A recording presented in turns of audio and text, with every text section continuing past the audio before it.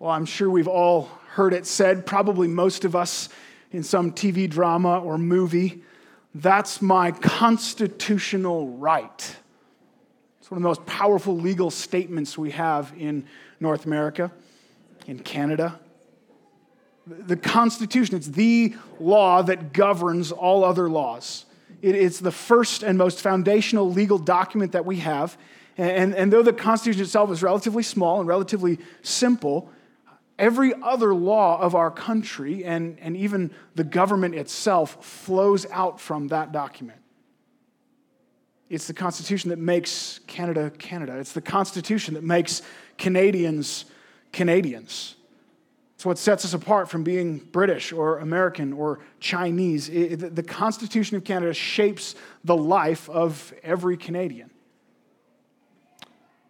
We've been tracking with Israel as God has brought them out of slavery in Egypt and across the Red Sea and across the wilderness to the foot of Mount Sinai.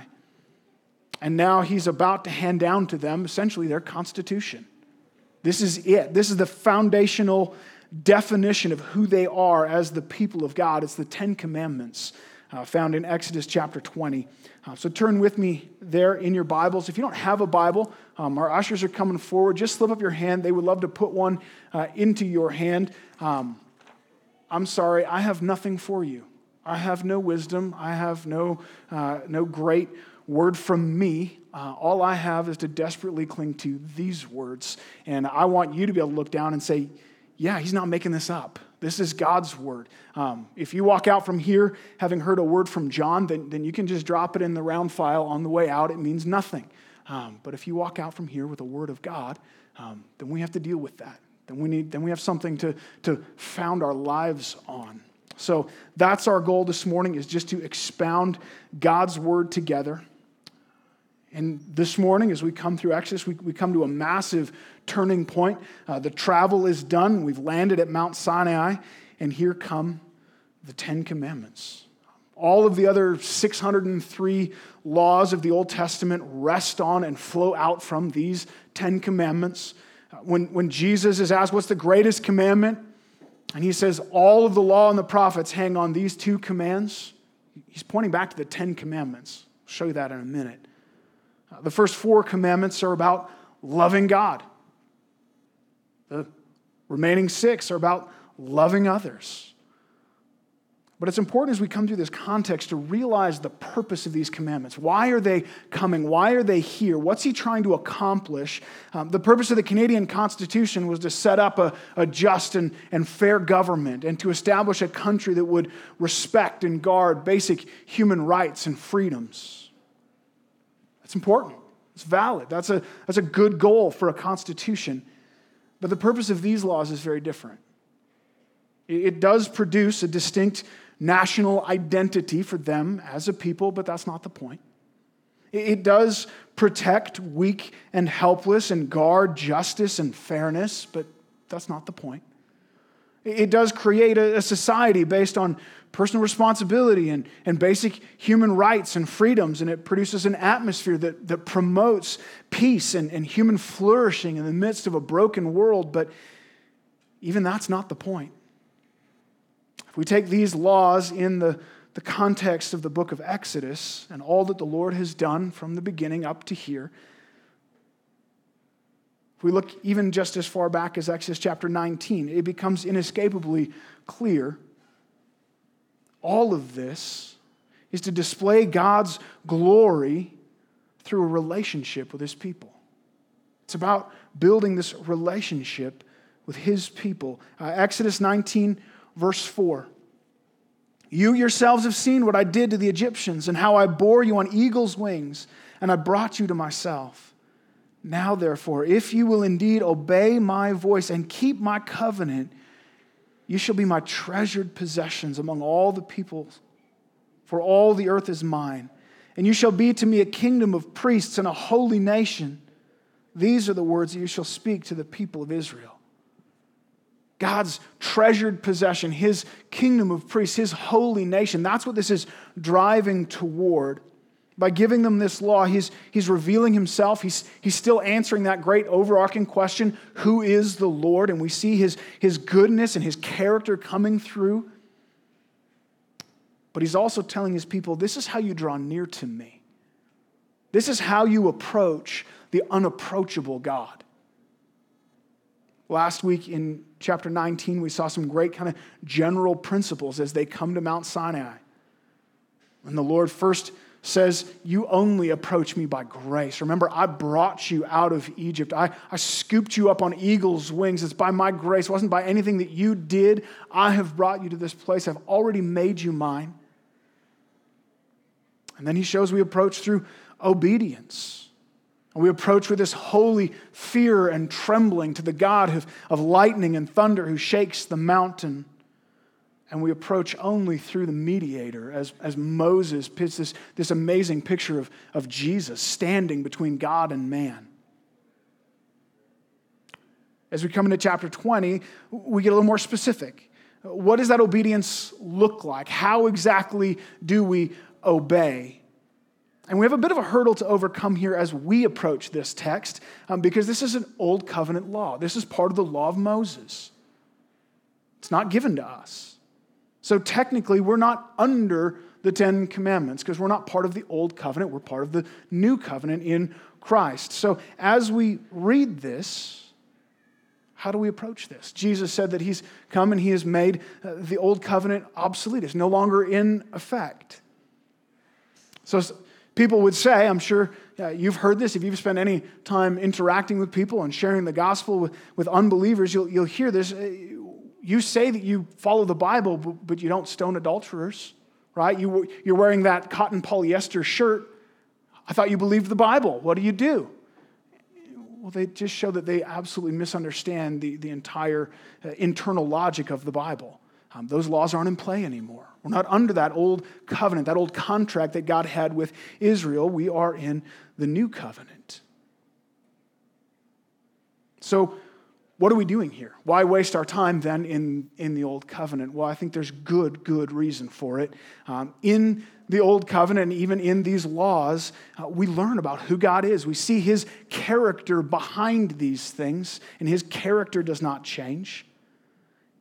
And there's a unique relationship between the Old Covenant and the New Covenant. The New Covenant builds on and fulfills the Old Covenant. And so you can't really understand the fullness and the glory of the New Covenant if you don't understand the Old Covenant that lays the foundation for it and points toward it. But when it comes to application, we need to just be precise. How do we move forward? How do we take these verses and apply them into our own lives, see them from a new covenant perspective? And I'm going to try and model that for you as we walk through these verses, and it'll become increasingly significant as we go deeper into the law over the next couple of months. But we're going to take Jesus' lead as we enter into the Ten Commandments. Jesus breaks it down into basically two. Love God, love others. I would love to have spent 10, 15 weeks here. Today's sermon was at one point maybe 4 sermons and then squished back down into 1. So we got some ground to cover. But the first commandment is love God. And the second is love others. And the first 6 commandments that the first 4 we're going to look at today all have to do with right worship. How do you approach God? You approach God through right worship. And then next week we'll see through right relationships. So here is one of these great principles that we understand about God's character behind the law. We approach God, we draw near to God through right worship. And that's described beginning in the first commandment. Let me read verses 1-3. God spoke all these words, saying, I am the Lord your God who brought you out of the land of Egypt, out of the house of slavery. You shall have no other gods before me. Let's just stop right there. It's actually hard to tell, and I was kind of surprised by this going through this, where these words are spoken. Where is this happening? How is this happening? And it seems to me the clearest route to take is to see that Moses came down the mountain at the end of chapter 19, and he's with the people again. Remember, he was kind of up and down the mountain about 3 different times in chapter 19. But now he's back down with the people, and the Lord speaks all these words, I think, to the whole congregation of Israel. Because then down in chapter 20, verse 19, we have the people saying to Moses, "You speak to us and we'll listen, but don't let God speak to us lest we die." If you remember the thunder and the lightning, that makes a little more sense. But I think they've heard the 10 Commandments and they've said, okay, that's enough. That's all we can handle from God. Moses, you take notes and give us kind of the Coles notes afterward. So I think Israel is gathered around Mount Sinai, and the Lord speaks this to all of them. Later on, he's going to go up the mountain for 40 days, and he'll come down with the 10 Commandments written on the tablets of stone, but that's not what's happening here. The Lord speaks. And notice yet again, he starts with grace.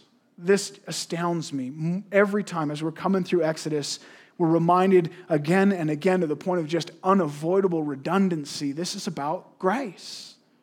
Remember, I'm the Lord your God. Notice that relationship language. I am the Lord your God who brought you out of the land of Egypt. I've already saved you. I've already freed you from your oppressors and brought you to this place.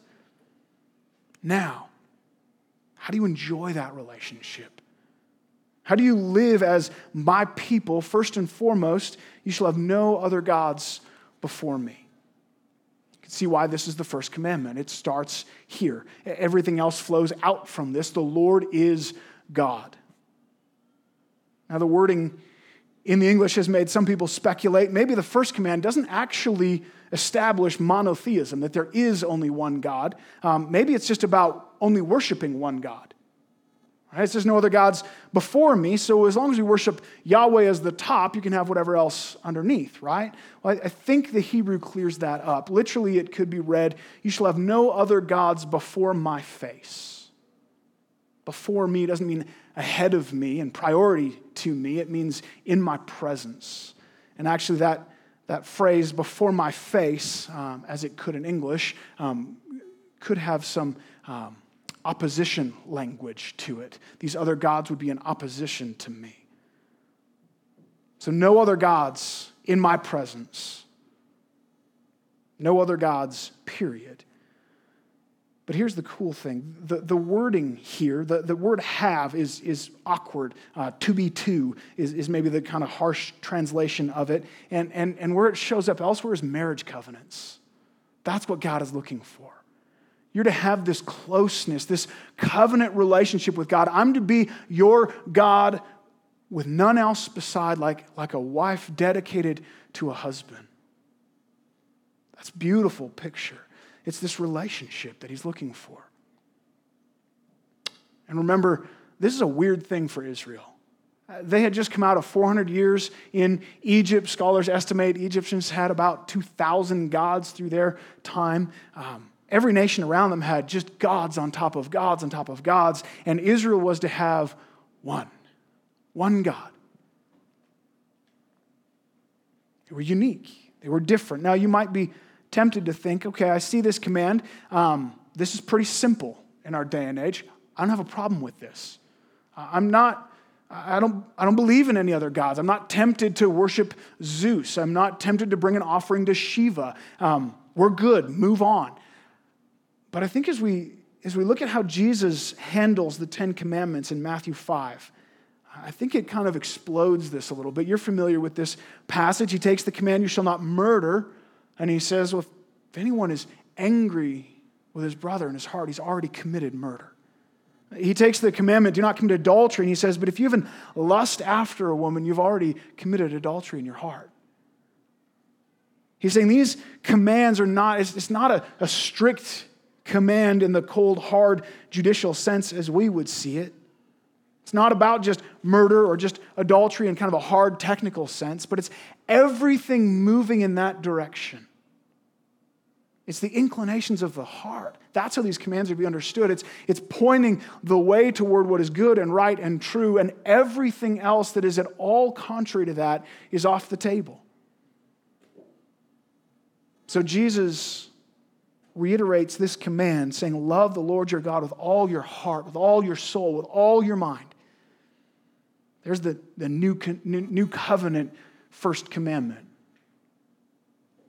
So you haven't killed a goat to worship Allah lately. But are there other things that compete with your ultimate love for God? Other things that would kind of shoehorn their way in? Are there other things that you look to for joy and satisfaction over and above God, in competition with God? Are there other things that you're tempted to put your ultimate hope and trust in? When you're feeling overwhelmed and fearful, where do you turn?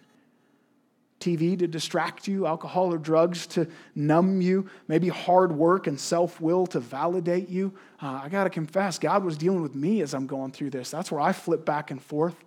I'm getting busy and stressed out. I just got to Netflix for a little bit.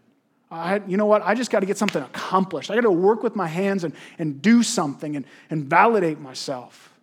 No, I need to go to the Lord in prayer. I need to trust Him. He is my God. He is my satisfaction, my joy, my comfort, my identity. That's first commandment stuff. Calvin famously said, the human heart is a perpetual factory of idols. I feel that. We're just constantly coming up with other things to try to fill the void in our soul. And sometimes that's hoping and trusting in other things above Him. But another way I think we do this that is so insidious, we don't even often recognize it when we do it. Rather than worshiping the one true God as He is, we don't outright replace Him, but we just kind of subtly change the God of the Bible to a God that's kind of more to our liking. A God of our own definition, a God of our own making. Calvin wasn't quite so gentle. He wrote a lot about this idea of idolatry. Here's what he has to say about this particular tendency. He says, the human mind, stuffed as it is with presumptuous rashness, desires to imagine a God suited to its own capacity. As it labors under dullness, nay, is sunk in the grossest ignorance, it substitutes vanity and an empty phantom in the place of God. That ought to terrify us.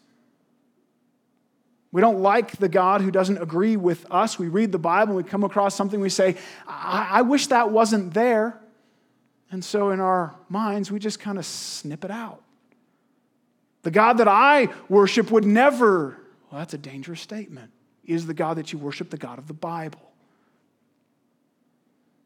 We begin to form a God who agrees with our moral judgments, with our sensibilities, rather than worshiping Him and submitting to Him as God as He is. And little by little in our own minds, what we've done is created our own false God. A God to our own liking. We approach God, we rightly draw near to God only as we let God define Himself in His Word. And worship Him, loving Him, trusting Him as supreme, as He is. You shall have no other gods before me. And secondly, you shall not make for yourselves any carved image or likeness. Let me read verses 4-6 for us. You shall not make for yourselves a carved image or any likeness of anything that is in heaven above, or is in earth beneath, or that is in the water under the earth. You shall not bow down to them or serve them. For I, the Lord your God, am a jealous God, visiting the iniquity of the fathers on the children to the third and fourth generation of those who hate me, but showing steadfast love to thousands of those who love me and keep my commandment. So the first command is about who we worship. The second commandment is about how we worship. And you do not worship God by making idols, by making carved images. The Bible has a lot of metaphors about God. He's our rock. He's a warrior. He's a king. We read about the hand of the Lord and the eyes of the Lord, but all in a metaphorical sense. The Bible never actually tells us what God looks like. It's not there. Yeah, humanity, we're made in some sense in the image of God, but that doesn't mean that God has toes. God is spirit. He doesn't have a body like ours. But more than that, God is transcendent. He is over and above and outside of all of creation. Think about the gods of Egypt that we saw through the plagues pouring out. Most of them had human bodies with maybe the head of a dog or a frog or the horns of a cow or the wings of an eagle. They're all this hodgepodge of created things pushed together. And they all had physical needs. And so their sacrifices to their gods were seen as feeding their gods and providing for their gods something that their God needed. Not this God. This God is different. He's not like those other gods. Those gods are false. This God is the creator of everything, and he's independent of this world. He exists outside of and above everything.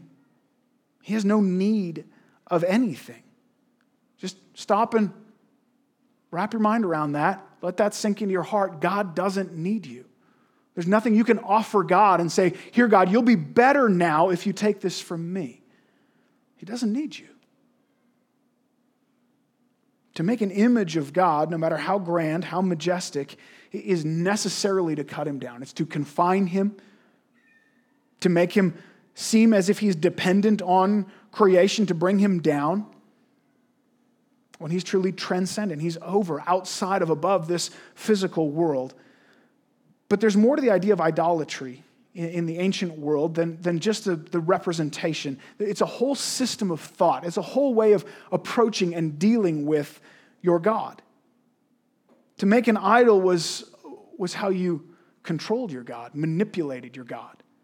And so idolatry was a means of guaranteeing the presence of your God. How do you know God is with you? Well, I have him right here. God is going into battle with us. Isn't that handy? You can take him with you. It's also an easy way, a convenient way. You just make the right sacrifices to your idol. You keep a little bit of food and a little bit of wine in front of your idol, and you're done. An idol doesn't make big demands. It just makes little demands. It just wants a little bit of attention every now and then you can walk away.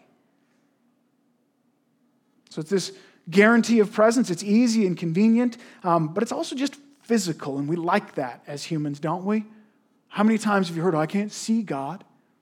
Boy, it'd be nice if we could see him. Here's my God, look at him. Of course he's real.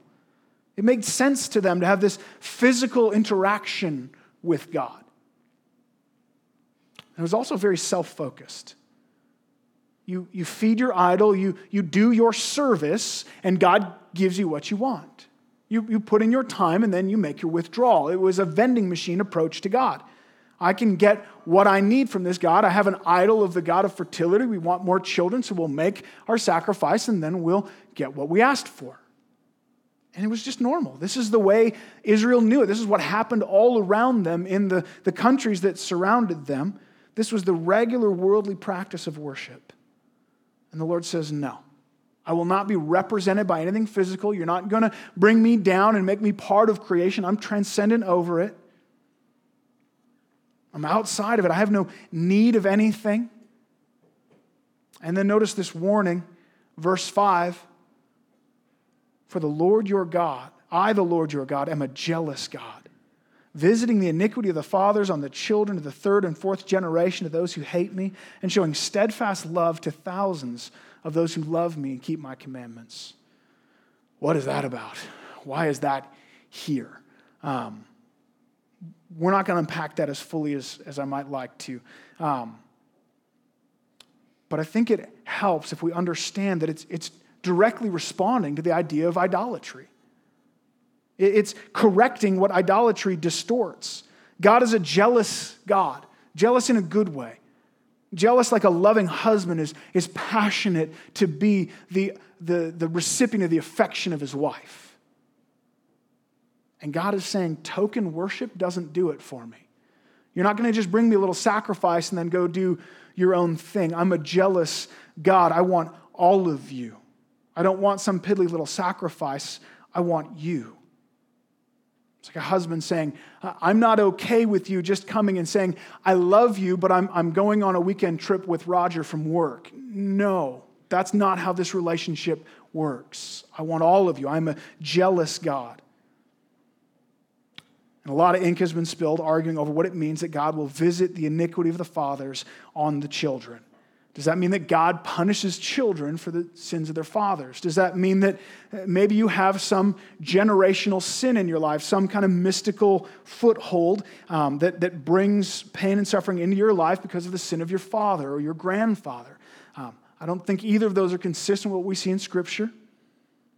But I think even right here we see that's not what this is about. It's about personal responsibility still.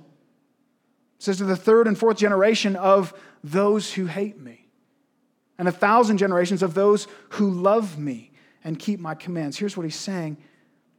I will be consistent for generations to come. I don't change. And I will punish iniquity for 3 and 4 generations. That was their kind of typical for a long time. I'm going to make this pact with you for 3 and 4 generations. It's not changing. But then, notice the contrast for 1,000 generations of those who love me and obey my commands. That's the point. You want assurance of my presence with you? You want to know that I'm with you? Don't do it by bringing a carved chunk of wood. Do it through love and obedience. And if you love me and obey me, I will be with you faithfully for 1,000 generations. It's never changing. That's not ending. My presence will be with those who love me and who out of that love obey my commands. You don't need an idol. That's a crutch. It's useless. Trust in my promises. So what does this look like today? John 4:24, Jesus says, God is spirit, and so we worship him in spirit. Idolatry is condemned numerous times throughout the New Testament. To be frank, I think we could talk about the Catholic Church here. Venerating saints and Mary, the practice of say this prayer 50 times and you'll be forgiven. The idea of relics, these holy items of the past, a piece of the cross or the thigh bone of John the Baptist. If you go and look on it, you'll receive some level of forgiveness. It's idolatry. But it happens for us as well. Sunday morning offering. It's a good, wonderful practice commanded in Scripture. We ought to do it. But here again, Acts 17:25, God is not served by human hands as if he needed anything. You gave this morning. Did you say, you're welcome, God? I got your back, God.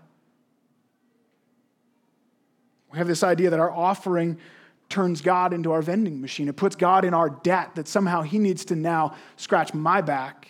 It's idolatry. Even going to church at all. It's this physical sacrifice. I go to church, God, you owe me. Now my life ought to go well. Now you ought to bring the things that I've been asking for because look at what I've done for you. I put my money in, God. I put my time in, God. Or the way we pray. It's easy to think of prayer almost like a magical incantation. If I say these right words, God will have to respond. It's not the way this works. God says, if you want to approach me, if you want to have assurance of my favor, if you want to know my blessing, and he promises that blessing immovable and unshakable, abundantly to 1,000 generations to those who love him and keep his commandments. Trust him. Starting with, he is God over all. Love him. Obey him. So we approach God through right worship, having no other gods before him, and then not engaging with him as we would an idol, but engaging with him out of true love and sacrificial obedience. And then thirdly, not taking his name in vain. Look at verse 7. You shall not take the name of the Lord your God in vain, for the Lord will not hold him guiltless who takes his name in vain.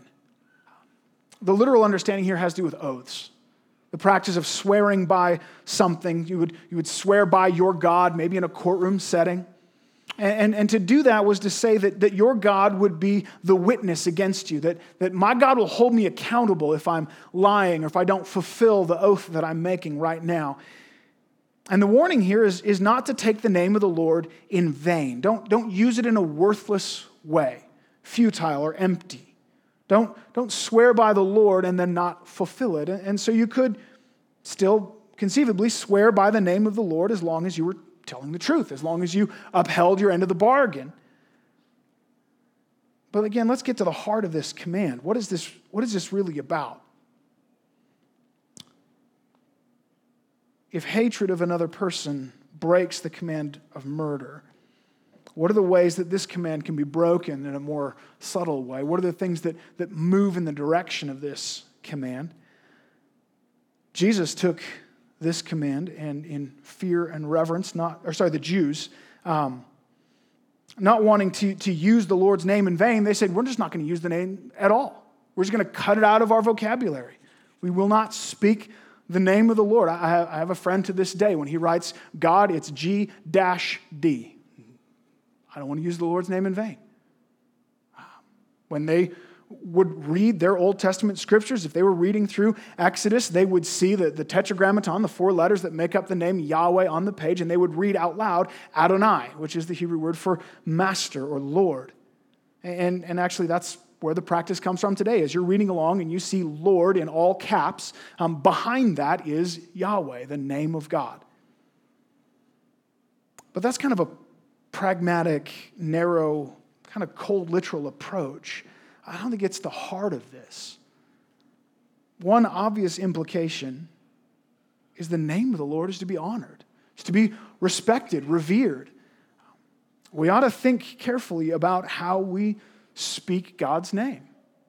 Phrases like, oh my God, I swear to God. Flippant ways that we talk about God or use the name of Jesus as a curse word. It's hard because culturally that's just not a big deal. Right? Nobody would bat an eye to hear a 10-year-old say, oh my God, look at that. It's heard even in Christian circles. But I think if we understand God's character behind this, we begin to see we ought to revere God's name. We hold other things more offensive, right? The F word is way more offensive, isn't it? Because it takes sex and it cheapens it. It makes it something crass and crude. And so we say that's offensive. But how much more the phrases that degrade and make crass and crude our God, make him flippant. That ought to terrify us. That ought to be far more offensive than any other English language usage. But I think we can push it further yet. Taking the name of the Lord, swearing by the name of the Lord in the courtroom, was to identify yourself with him.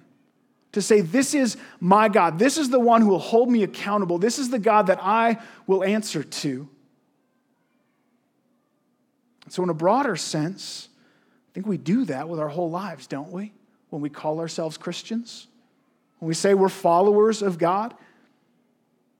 The title Christian literally means little Christs. We take the Lord's name on us. And so then, don't our whole lives show if we've taken that in vain? Jesus challenges this. Luke 6:46, he says, why do you call me Lord, Lord, and do not do what I say? I mean, it's a pretty straightforward question. This just doesn't make any sense. Don't claim me as Lord and Master, saying he's the one I follow, he's the one that will judge me, and then live as if it's not true. Like you say to your boss, okay, boss, and then you don't do it. It doesn't make sense. That's taking the Lord's name in vain. If we call ourselves Christians, if we're going to call ourselves followers of Christ, then our lives ought to reflect that. If we're going to live, we ought to live in a way that honors him and upholds that and brings glory to his name. So have no other gods before him. Don't make for yourself an idol. Don't take his name in vain. And then finally, the last of these commands on right worship, remember the Sabbath and keep it holy. Let me read, starting in verse 8.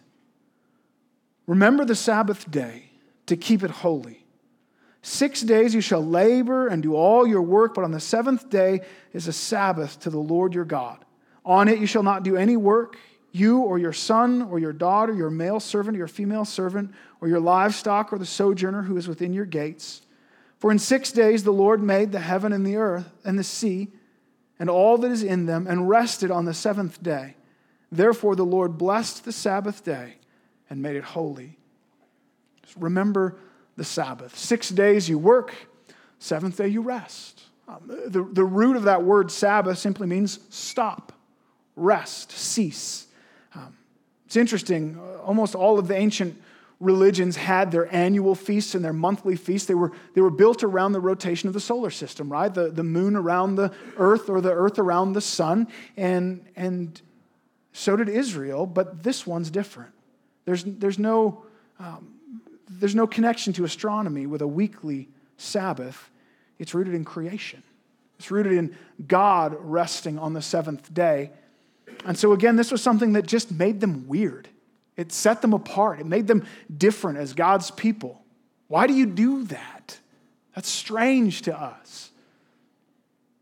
And it was also an amazing expression of trust. Think about it. Every other nation is productive 7 days a week. Your entire nation shuts down for 1 out of 7.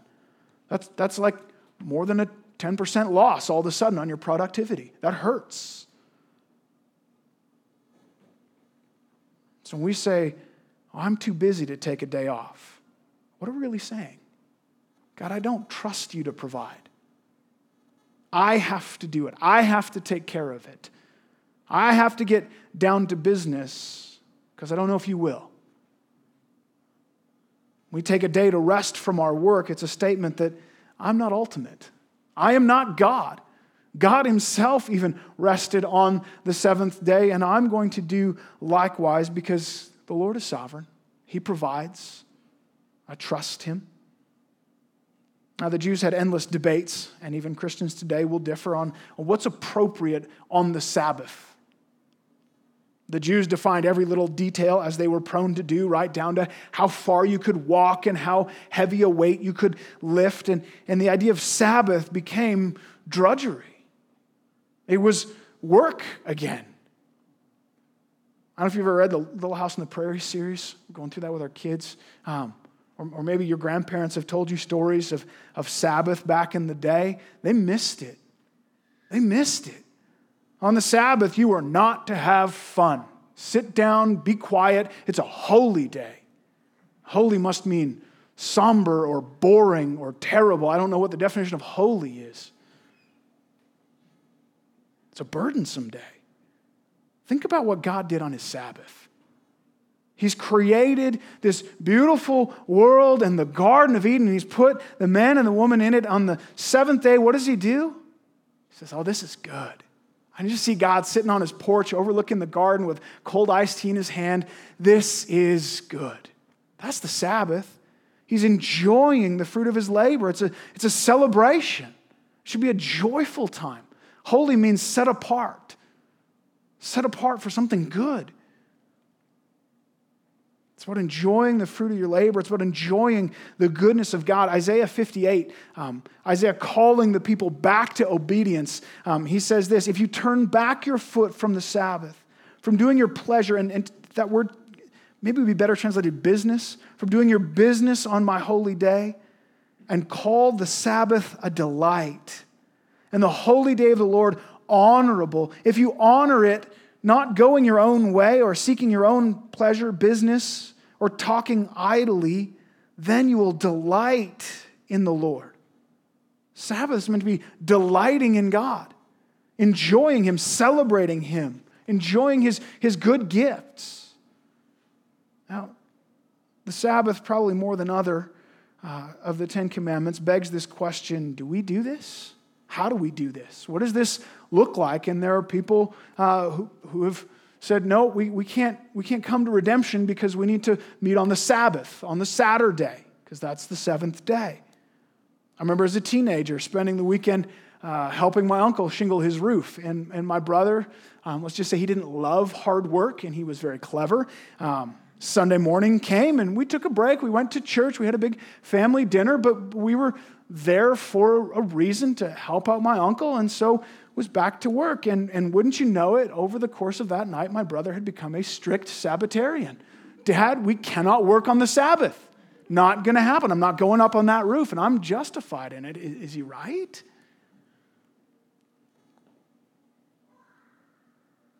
But we're not under the old covenant.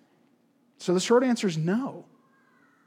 We're not bound to a day. We're not bound to a strict set of rules to rest. Now, should we take a day off a week? Yeah. And actually, if you're looking at the progression of covenants, the Sabbath command comes in this Mosaic covenant, but it's rooted in creation, right? We're still part of creation as far as I know. God rested, and there's a principle in that. Should we still take a day for worship? Should we go to church on Sunday? Yeah.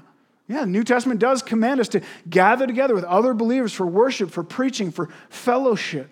The early church understood right away the old covenant has passed, and so to distinguish themselves from the old covenant, they began to meet on Sundays, the day that Jesus rose from the grave.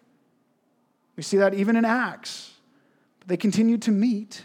They continued to worship together, even though that wouldn't have been a day off for them. They would have most likely had to work on the Sunday. But here's where the old covenant, pointing to the new covenant, really begins to come alive.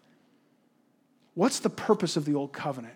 This whole thing with Moses, what's it doing? What's the overarching theme of all of it? It's pointing to Jesus. It's to show us our great need and God's great provision of the rescuer. What he promised as far back as Genesis 3:15, saying someone is going to come who will set you free from the curse of sin and death. He's coming. Watch for him. So if we don't see that in the Ten Commandments, we're missing it. The first commandment says, you shall have no other gods before me. Jesus comes along in John 10:30. He says, I and the Father are one. John 14:9, whoever has seen me has seen the Father. How do you worship God? We've seen God in Jesus. He himself is God to be worshiped above all else. The second commandment, you shall not make any idols, any image or likeness. Saying that's not how you will know me. That's not how you will guarantee my presence with you. Colossians 1:15 shockingly says Jesus is the image, the idol of the invisible God. Hebrews 1:3, he's the radiance of the glory of God, the exact imprint of his nature. The transcendent became immanent. He came down. He subjected himself to human flesh, to this creation. And we don't come to God through an idol that we make with our hands. We come to him through Jesus. And we have his presence guaranteed with us in Jesus. The third commandment says, you shall not take the name of the Lord in vain. Call him Lord and not back that up by your actions, not let that bear fruit in your life. And Jesus fulfilled this command perfectly. John 6:38, Jesus says, for I've come down from heaven not to do my own will, but the will of him who sent me. Not only that, Philippians 2:8, being found in human form, it's Jesus, humbled himself, becoming obedient to the point of death, even death on a cross.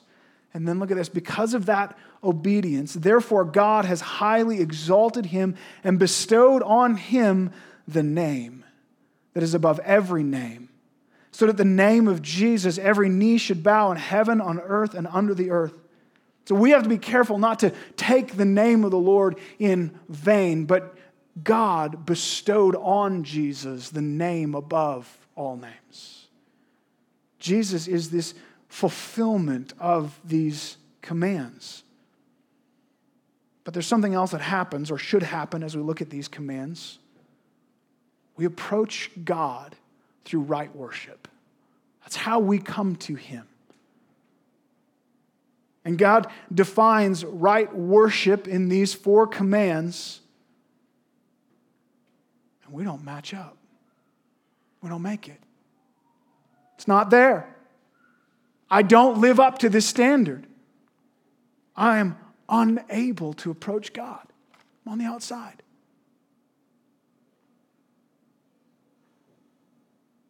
If this is how you do it, we've failed. And we have no hope of coming into the presence of this God. Who among us hasn't run after something else for joy, for satisfaction? Trusted in some earthly thing over and above God? Who among us hasn't at one time or another treated God like a vending machine to be manipulated?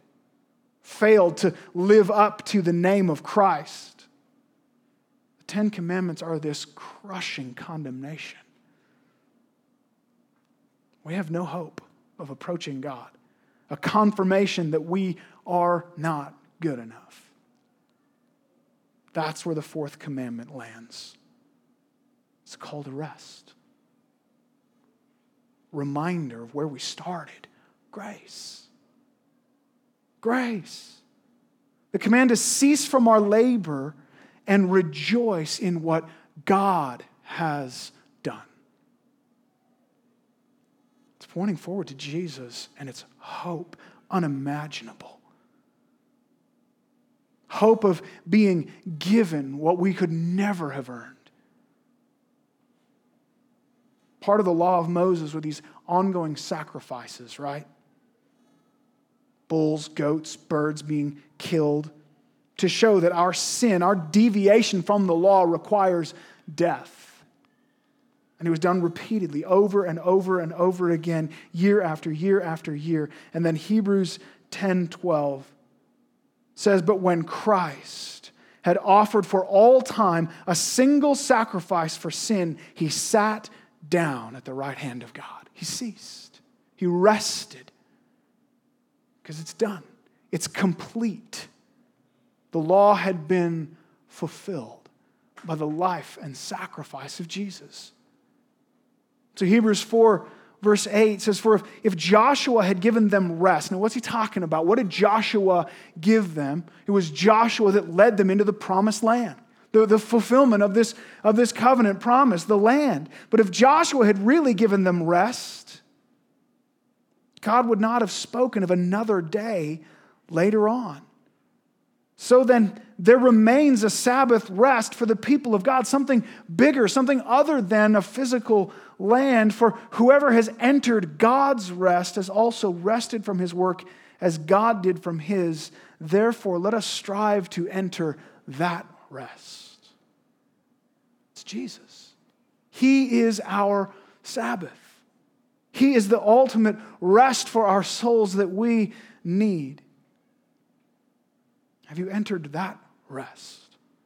That ceasing from your frenetic labor, trying to please God, trying to earn some favor in His eyes. Rested in the work of Jesus. He did it. His perfect life of obedience lived on my behalf. His death on the cross, paying the penalty for where I fall short. That's the true Sabbath.